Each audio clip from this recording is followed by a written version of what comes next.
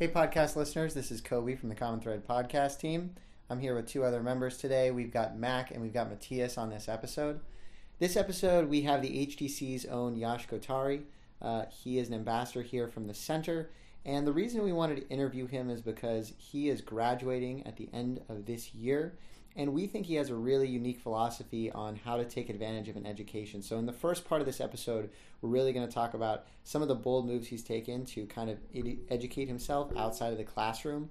He ended up talking with Noam Chomsky because he had the guts to reach out to him. So we're really just going to talk about that in the beginning, his visit with Noam Chomsky.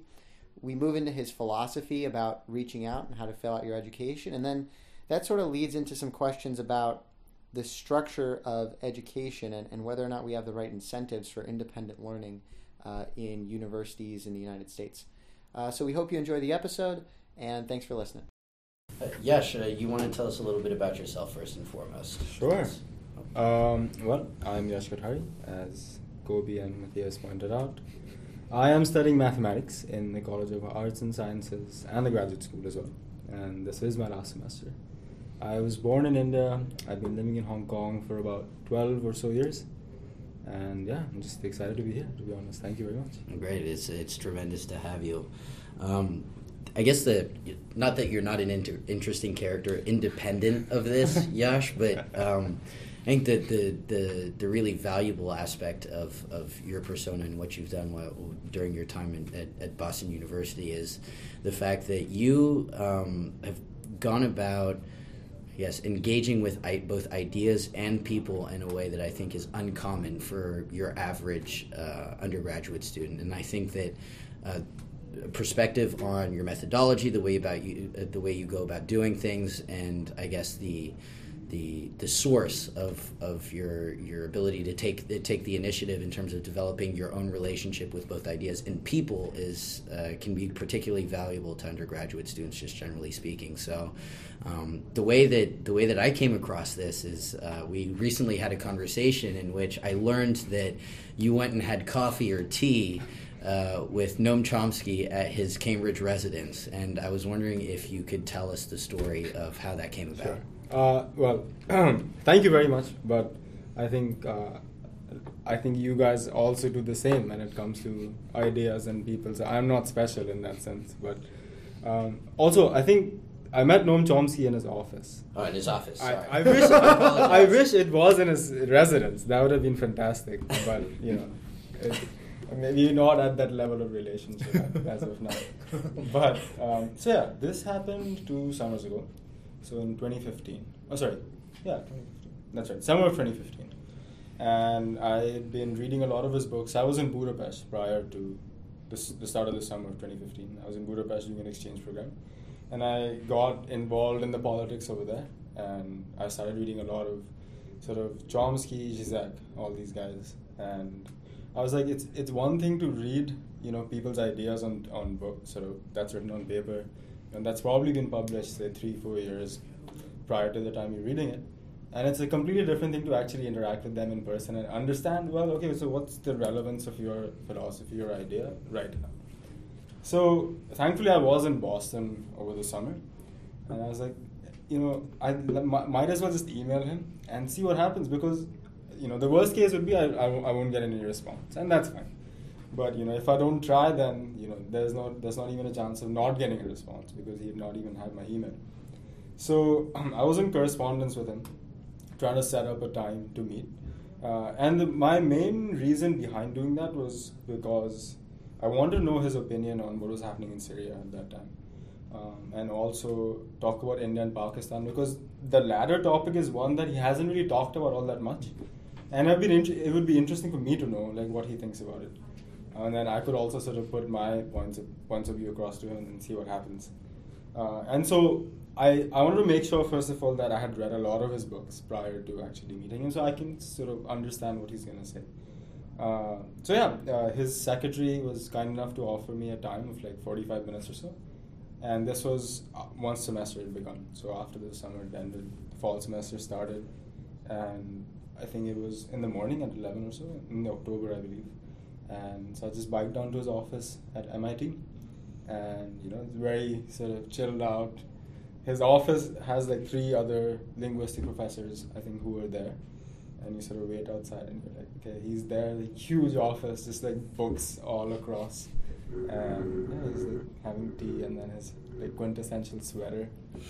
And it was a great conversation, to be honest. And yeah, I guess we can get into that as well. But so yeah, that's essentially how it all sort of came into play. So just out of curiosity, did he respond to the first email you sent him? Oh yeah, he did. In fact, it's unbelievable. His response time is even better than most professors over here. Unbelievable. So like I emailed him sort of in the evening or so, and I got a response within half an hour. Wow. Same day. Oh my god. It's unbelievable. Wait, so for all the listeners, if you've ever wanted to meet Noam Chomsky, apparently you could just shoot him an email and get an appointment with him, no problem. Chomsky at MIT.edu. That's his email address. You can write that down.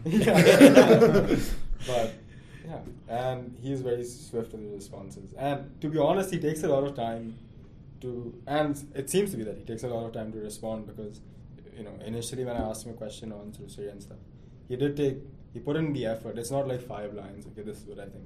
Like he actually writes a well-crafted response, which is nice. So did you discuss any of the issues you wanted to discuss with him over the email correspondence first, or did you wait until you got there? I didn't want to actually let him prep. Oh, okay. Like partially, because then he'd know what I wanted to talk about. So I briefly told him that this is what I want to talk about. Yeah. And that's it. I didn't tell him what particularly about that issue, right? So I was like, fine, let's see what this guy is all about. So what context did you give him about who you were? I told him that I'm a student here at BU studying mathematics, and with interest in politics and sort of social issues in general, and activism as well. And that's all I told him as far as I'm concerned in the email. That is.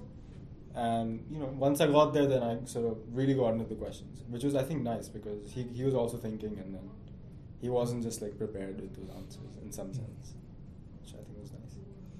Very nice.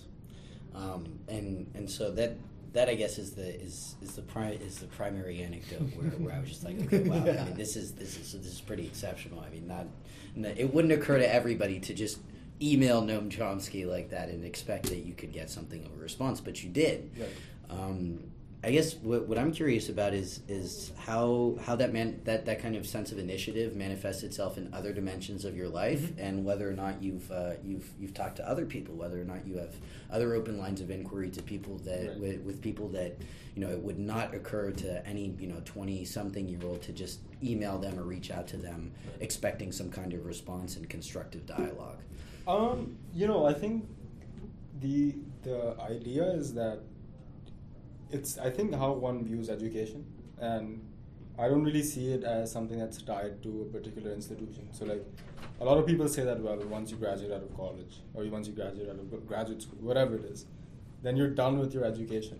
But I think that's just the beginning, because this is some sort of a training ground, and it comes with its own sort of ideological barriers. It comes with its own sort of propagandist method of teaching, etc. So you have to be aware of all that. But I guess that is also a motivating factor in that, you see the limits of the stuff that's taught in the classrooms. And then you see, well, okay, so what's beyond this? So like, for example, like, you're studying philosophy, Matthias, and, in a 50-minute class, there's only so much you can discuss, right? And that's only the beginning. It's supposed to be a launch pad so that once you get out of class, you can get together with people and then talk, etc.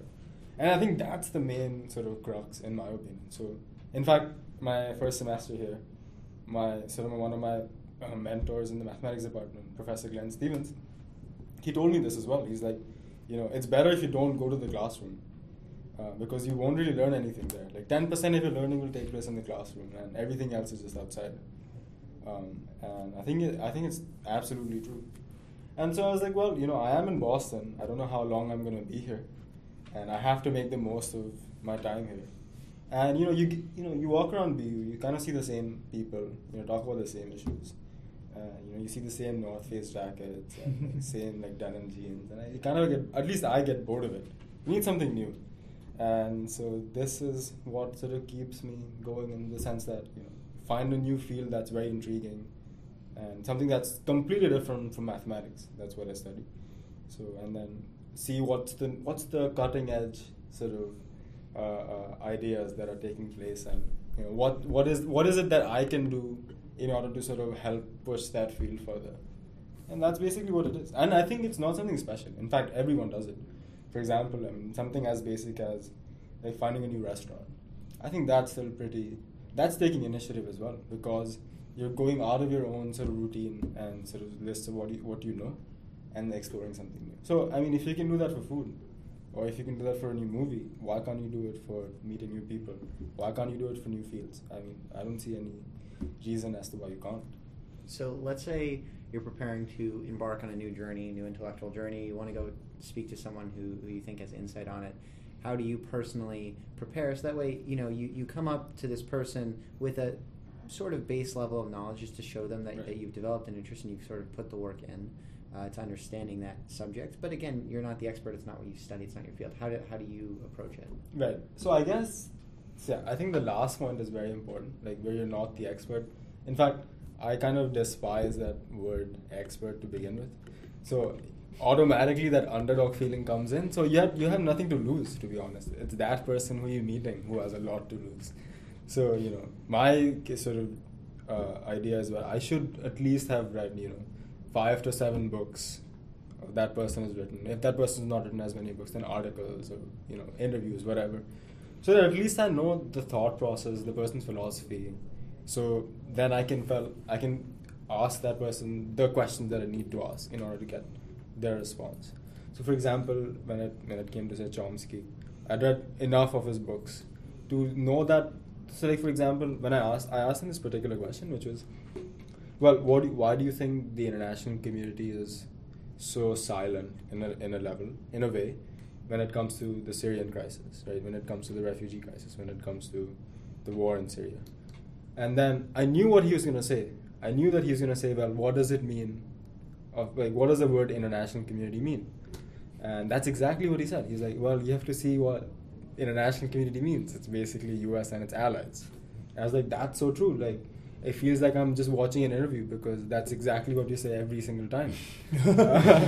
So, yeah, all those things are quite interesting. So I think once you get to that level, it's nice. But also, I think there are a lot of people, amazingly interesting people in their own right, who don't have a lot of publications. With, may that be due to institutional sort of barriers, or may that be due to just not being that kind of person. And I know, like, to each his own, like, in that sense. Because, for example, like, I mean, if I had to meet someone, a student, say, on BU's campus, who has, done tremendous things, but may not have a book published, for that matter. But, if I am interested in that field, I would like to get to know something, then by all means, like, in any case, at least I learn something new, if I don't already know something about it. So, I don't know if that answers the question. But. No, surely it does. It surely does. Because, that's actually something that's a question to ask for all students, and it's also something we encounter on the podcast, just because we're trying to talk to a lot of experts or people who have a lot of knowledge really quickly. We're trying to put out episodes as quick as possible, and so it's helpful to figure out how do you access the way this person thinks. And it's incredible that you actually kind of were sitting there and knew what he was going to say right afterwards. Yeah, I mean, it is weird because in fact that's something I don't like. Although as much as it's nice to know what the person's going to say, it's a bit of a disappointment because then you're like, well, I could have just watched this on YouTube for that matter. Like, you'd say the same thing. But yeah. But then you have the India-Pakistan question. Yeah, exactly. And so I wonder whether or not you feel like you got a response that kind of warranted the bike ride over to his office, right? Oh. Above and beyond just meeting the guy. Right. Absolutely. I mean, so my question essentially was, so I'd related this to Israel-Palestine, actually, because, technically speaking, the conflict in Kashmir has been more militarized in the sense of the density of soldiers per square foot than it has been in Gaza and West Bank. So I was like, well, people focus a lot on Israel and Palestine and the conflict that they have there, but what about Kashmir? Like, people don't really care about it as much, and it's getting worse, as time progresses. So what do you have to say to that? And he was like, yeah, it's heavily militarized. There's sort of instances of torture, sexual assault, and just killing of civilians in general every day. And it's not just the side of Pakistan who's doing it, but also India. And the key question is to consider, but what do the people of Kashmir really want? I mean, do they want to side with either country, or do they want to have their own sovereign state? Right? Because at the end of the day, they still have a separate constitution. Their constitution is different from India and from Pakistan. So his view was enlightening in that in that sense that, well, okay, I mean, like, this guy is clearly saying something that not a lot of people would say at the moment when it comes to Kashmir, because first of all, not a lot of people who are not Indian or Pakistani would speak on Kashmir. Like, very few people do. So to actually hear someone say something on that is actually very sort of motivating in some sense. Just as a basic, like, first fact. Nice. Yeah. I mean, honestly, the one of the mesmerizing kind of aspects of this is that I guess psychologically speaking, and in terms of the way that you conceptualize things, somebody like Noam Chomsky is somebody who's completely off limits to your regular average college student if you're not like in his class or working under him or in his program, that kind of thing. And so that's what kind of piqued my curiosity in the first place. And then you briefly touched on the fact that you were trying to establish a similar type rapport with Amartya Sen. Yes, absolutely. Over at Harvard. And so I was wondering, item one, whether or not that was going anywhere. And then item two, just generally speaking, how do you, I guess, overcome the potential psychological barriers to reaching out to somebody of such high standing, a Nobel Prize winner, for instance, right? Somebody who's achieved above and beyond anything that a reasonable person of their generation could expect, right? Absolutely.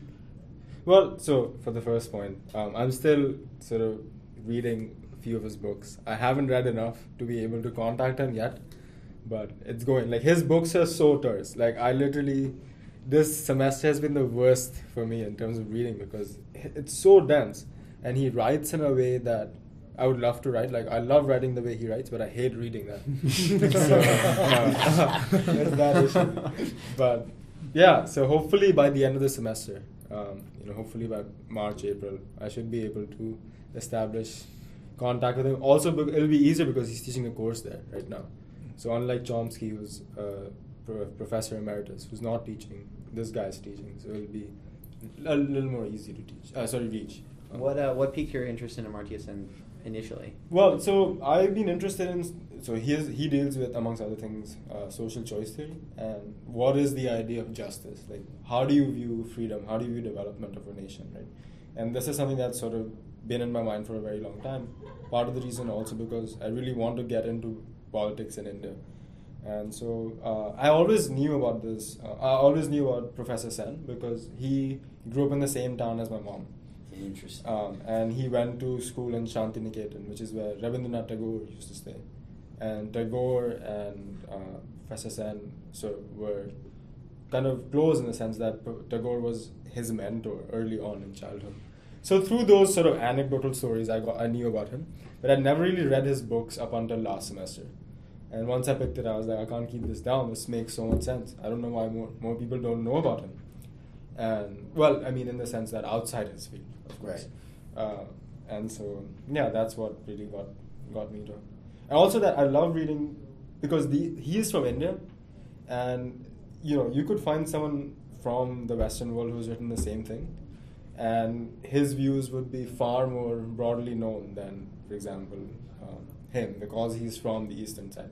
I mean, and this is a point he makes as well in a very sort of different way, that people talk about democracy being something that was developed in Greece, right, or Athens for that matter. But people often neglect other democratic sort of experiments that were taking place in Iran or Persia or India, whatever India was that time, and China for that matter. So I mean, it's nice to sort of put it, it'd be nice to pinpoint, okay, this is exactly where these things are happening, but sadly or rather fortunately, that's not the way things work in this world. So when you're sort of setting up something like this and you're doing your research, reading their books, to what degree do you seek out counter arguments? People who have criticized them. Oh, all the time, because I think that's important. Getting the counter view can help you develop your own argument against either one, right? So, for example, when I was reading Chomsky, I was also exposed to reading his critics, and there are many, like all mainstream contemporary politicians as critics. So that works out well, and it's easy to get access to his critics than to him in a certain sense. So even with Amartya Sen, I mean, one of the most basic critiques that people put forth is that his idea that the development of a nation should not just focus on GDP growth or GNI growth, but also focus on the overall freedoms that people have, is too broad. And how do you define freedom and this and that? A lot of libertarians tend to side with Amartya Sen in that respect. But again, libertarianism is also focusing on liberty as being the prime thing to defend, but they can't defend why liberty should be the prime thing to defend to begin with. So, and obviously, there are issues as of, people say that, if a country's GDP growth is high enough, people automatically are more well off, not just in wealth, but also in terms of freedom. It's clearly not true, but, so all those things help you see a more illuminating side of both Sen's argument, but also understand, what are the things that these guys are saying that's probably right? And that if you combine those two things together, you could form a more cohesive sort of argument in a sense, which I find to be interesting. Sure. I just want to return to one key point, because I think especially for people of our generation in our age category, this is an obstacle that's difficult for many of us to overcome on a moment-to-moment basis, and just in terms of projecting ourselves, is when you actually reach out to these people, again, who, superstars in their field, tremendous intellectuals of their generation, all of that great stuff. How do you prepare yourself mentally in a way that enables you to actually reach out to them in the first place, and then engage them in a conversation, not necessarily as an equal, right, but as somebody who has a legitimate question to ask and a legitimate right to an answer? Right. Well, I mean, first of all, as I said, I mentioned before, I think that I despise the term expert. Anyone who says, oh, this guy is, or this woman is an expert in this, I automatically my mind just switches off, and then I develop this feeling of disdain for some reason. So the way I see it is that, this person clearly knows a lot about what they're speaking on. And I guess it's also a matter of where are you placing the importance, right? Are you placing the importance on the person just because they have done certain things? Or are you placing an importance on their idea? And I think for me, the latter is true. So for example, just because you're a leader of, say, a particular organization, does not, in my view, automatically grant you a certain degree of importance that you may not have if you're not the leader, right? It depends on what you have done and the contributions that you have made, which stand to speak for itself. You as a person have nothing to do with the actions you have taken and the importance that your actions have given in that sense. So, for example, if I do happen to meet Amartya Sen, my primary respect for him will be for his ideas. I don't know him as a person, so I can't automatically say, I respect you as a person. So that's the approach I'll go in with, of course.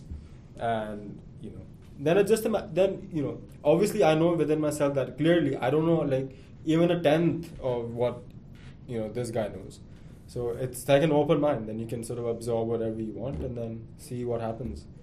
Because I think arrogance can be a huge hindrance in obviously we're not equal. The only thing equal about Amartya Sen and I is probably that we are both human beings, and apart from that, then everything just diverges, right?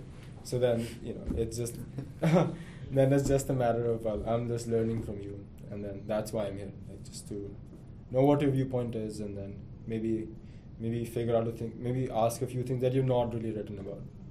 I would love to talk to him about Kashmir as well, because that's something that he has not really written about, but it'd be interesting. Not just Kashmir, but even Palestine for that matter. It'd be very interesting to see, because he has these abstract theories of justice, etc. But how does he see it manifest in reality? Right.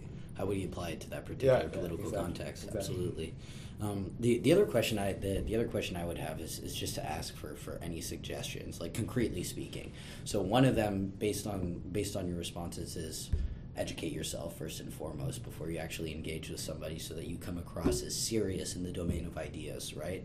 But beyond that, what do you think? What do you think an undergraduate student can take away from your experience in terms of furthering their own intellectual pursuits and pursuing the ideas that are interesting to them and that they might not think they can actually get proper responses to? Right.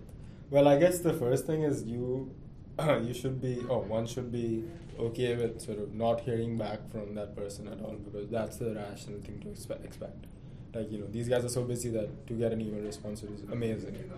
And I guess the other thing is also, like, it's not a big deal. Like, let's just be honest. Because, yes, they have done amazing stuff, but that means you should be more excited to meet them, not more fearful. Because it's not something that you're being penalized for. Like, that person's not going to, like, hit you with a stick if you get something wrong. That's not the point. So, approaching with a sense of excitement, like, also helps the other person, I feel, because, like, if you're doing something and I'm excited about it, you're not going to be sad about the fact that I'm excited about something that you're doing, right?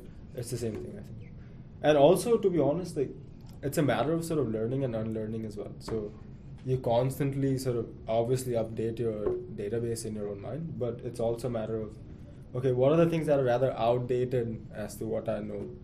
And then obviously bring in fresh perspective, right? So, for example, like, initially people used to talk about sort of psychology in a very sort of naive sense of what one's understanding of behavior is. But now, you have all these mathematical models sort of showcasing how people, respond in different situations, etc. So again, like, you have to keep up with times, and it's so easy to find something. Like, I don't know much about photography, but given the time, I would pick something up and then read enough about it, and then who knows, maybe find a photographer and, like, speak with him or her and know more about it. Because it's always exciting to be on the edge of, like, sort of breakthrough. Like, that's the best thing, because you don't want to be there when the breakthrough's already happened. Like, that's not fun. Like, you want to be at the air show when the planes are flying, not when the planes are gone. Like, then you don't really see anything. You only see the trails. That's the point. That's the way I see it. It's something that's so natural. Like, it's like if for some people who like fine wine, it's like if a nice bar opens up, you want to check it out. It's the same thing, like, And there's only so much. And there's only so much. Yeah, exactly. So, yeah, that's the idea. That's interesting, because I think that I have a different impulse than what you have, and I maybe it's like the historian in me, but I tend to want to always go to, like, the base of things and to find, like, where did this come from, like, where, like, what, like, led to these ideas being here, and, like, how do we trace them backwards. And I never really, and I guess I don't maybe pay enough attention to the cutting edge, but do you try to, like, do a mixture of those, or do you mostly just pay attention to what's, like, in the newest thing in the field? Well, I totally agree with you, man. I think it's so important to understand the root of whatever you're trying to study. So, for example, while reading Chomsky, he also happens to quote people who were before him, like very famous anarchist thinkers, etc., revolutionaries during the French Revolution, etc. And which is great, because then you know exactly where to go to find those writings written by those people. And it's so important because, whoever it is, whether it's Chomsky or someone else who's writing about those writers, it's still their own interpretation. Like, that's not the fresh text. And to have your own interpretation is so important, because then it's something that's original. That's yours. You make it what you want. So it's the same thing, like, with, say, Sen's writing on justice. He compares and contrasts sort of the Rawlsian analysis, sort of social contract theory, like sort of transcendental institutional form of justice. So, like, Locke and Rousseau. Unfortunately, these guys are not alive, so you can't really talk with them. But that doesn't mean you can't read about them, So you get to the next best alternative, which is the people who are alive. So I wanted to ask a question on behalf of the listener. Very simple question, which is, where do you find the time? Because you talk to anybody, you walk around here in the HTC, hey, how's it going? I'm this many pages behind on my school reading, right? And so we're kind of we all, I guess, sometimes feel like under siege by the amount of stuff we have to do for school. But if 10% of the learning is taking place in the classroom and some odd percentage is taking place through the readings or other homework preparation we're doing for the classroom, where do you make the time and how do you prioritize independent study, independent questioning, and independent, sort of interviewing or meeting with folks? Yeah, I mean, that's a good question, I think. the things that need our most immediate attention do not get our most immediate attention. And the sacrifice that we have to make in order to sort of put our attention to books and homework, etc., is a huge cost, in sort of the relatively long term. But, so my solution was to take graduate courses, because I found out early on, after my first semester freshman year, that if I took more graduate courses, I wouldn't have as much paper writing or like homework assignments to do, and it would be a smaller class. And obviously I love mathematics, so I would be more engaged in it. And that's exactly what I did. And so I stopped taking, well, for the most part, undergraduate math courses after my first semester freshman year. So that gave me a lot of time on my hand to do other things. Obviously, I wouldn't recommend that kind of sort of recipe, because I did have to struggle a little bit initially to sort of figure out my sort of grounding as to all sort of the mechanism of graduate courses, etc. But yeah, so that's one way. The other thing, I have to make a lot of sacrifices in the sense of Friday night or Saturday night. Do you want to go out partying with like people, or do you want to sleep a little early and wake up the next day at like 5:36 and then get in some time to read? And more often than not, I prefer the latter. It's always nice to have a couple of days, in a month where you sort of just chill out and then have a change of pace. But it's a matter of what you deem is more important. And for me, that is sort of learning new things and hanging out with people in a very different scenario, like not like going out clubbing, etc., which is fun in its own right, but not every Saturday and Friday. So yeah, like for example, I have to wake up by 5:36 a.m. every single day, whether it's the weekend or not, in order to like read the amount of stuff I want to read and get the amount of stuff I want to get done, so that by the end of the day I'm like fine, right. Content, like okay, this is good. Right. So right on that first point that you mentioned, which is sort of the structural problem in our education system. Do you think that there are maybe some misaligned incentives for students in the education system the way it is now in universities, and how can a university maybe encourage more of this independent intellectual adventure? Right. Absolutely, I absolutely agree with you. Incentives are definitely something that's important, but incentives that point you in the right direction are even more important. And incentives that incentivize the right thing is even more important. So in the sense that, do you want to incentivize getting the best grades, or do you want to incentivize learning? Right. That's the key question. So for example, I've always been a critic of the fact that people have to take 3 to 4 courses every semester, because that's a lot of work. That's 4 courses, 16 credits. It seems like it's sort of relatively normal because everyone else is also doing it, but it's a lot of work because you sort of reach a superficial understanding of most things in those 4 courses, but you never really get the time to really sit back and enjoy that 1 or 2 particular sort of issues that really sort of interest you most. And that's something that I really like. So in like a year or so ago, I was looking at graduate programs, and I found out that at MIT, as a grad student, you don't have to take any courses. So you just, if you want to take courses, you're more than welcome to, but you don't have to. You can get right to research. And the ethos is what's important in that. I'm not recommending that schools completely stop giving courses. Right. But what I'm saying is like, I think the way things are taught in that, I think the emphasis should be on people discovering things for their own selves, and not covering things on the syllabus. Right? I think the question shouldn't be that what are we covering in this course. The question should be what are we discovering, and that's more important, I think.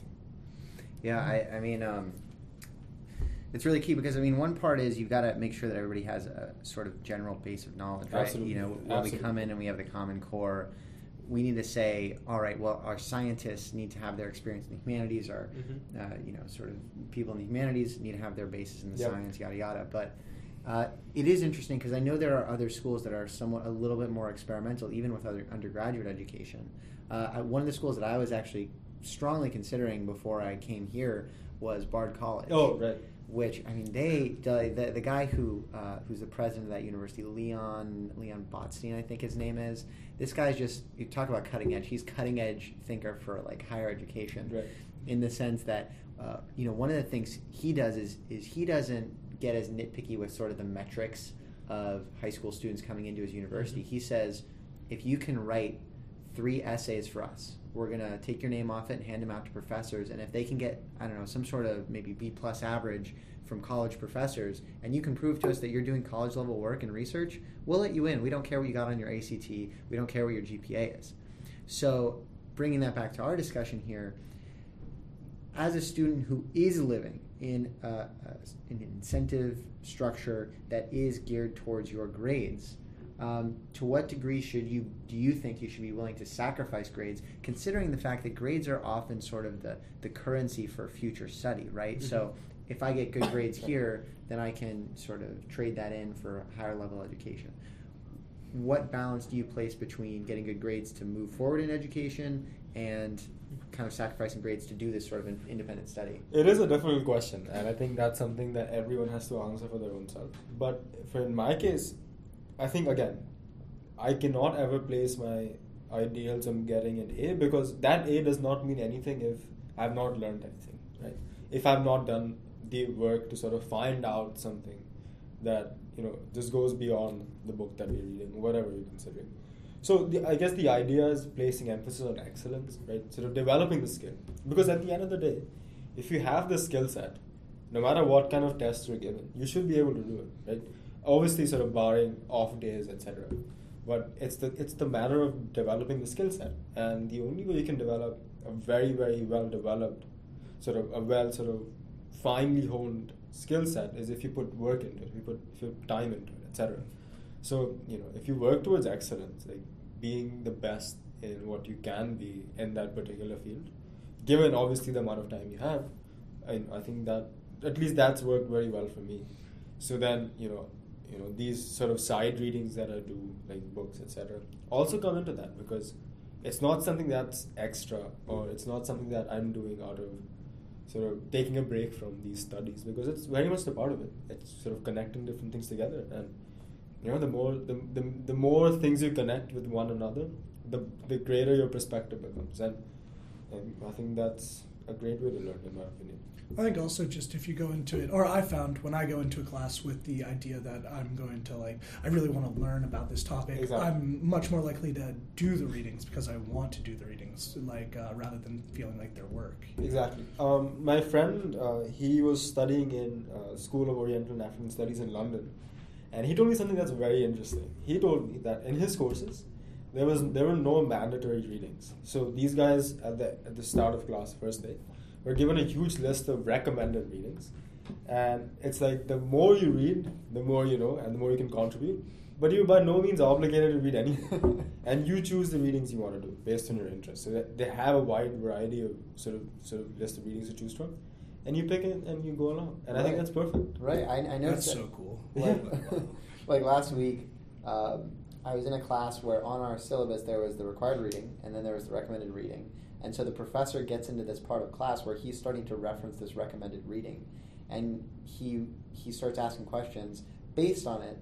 And obviously no one's raising their hand. The discussion starts to die down. And he goes, look, I understand you guys don't do this. If I put this on the syllabus, it's just not going to get done. But I think it's so unfortunate. And I can't complain. I'm a hypocrite here because I actually didn't do that reading. But you know what I'm saying? It's so unfortunate that we just don't do it because we're taking the classes, we're paying the money. Why not? But I mean, it does to some extent go back to you're taking 4 courses at the same time, and you just have readings in all of them. So it's hard to balance that and also read the recommended readings as well as the required readings. Yeah. I mean, the 32 course requirement is so arbitrary. There's no need to have that. In my opinion. I mean, why 32? What's so special about 32 courses? Does that make me an expert? Not at all. Yeah. I mean, I don't want to be an expert at all. But you don't believe in experts. I don't believe in that. Okay, so going back to the looking for people on the cutting edge of their fields and trying to find out what's going on, I was just kind of wondering, how do you do that? It's much easier, I found, to figure out who are the authoritative voices from the past than to find out who the authoritative voices are in the present right now. So I was just wondering how you kind of figure that out and go about finding those people. Yeah, I mean, it's interesting. I don't really start off looking at sort of seeing, so this is going to be the new thing, or this is going to be the future or whatever.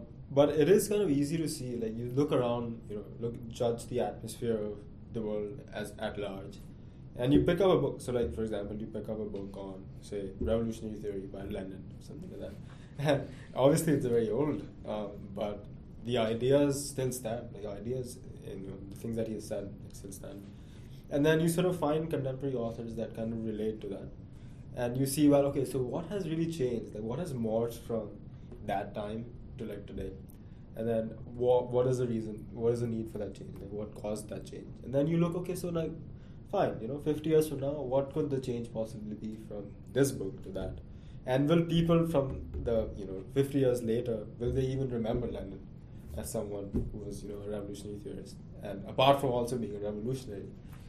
So things like that. I mean, like, for example, the best places to search are probably the bibliographies of contemporary books.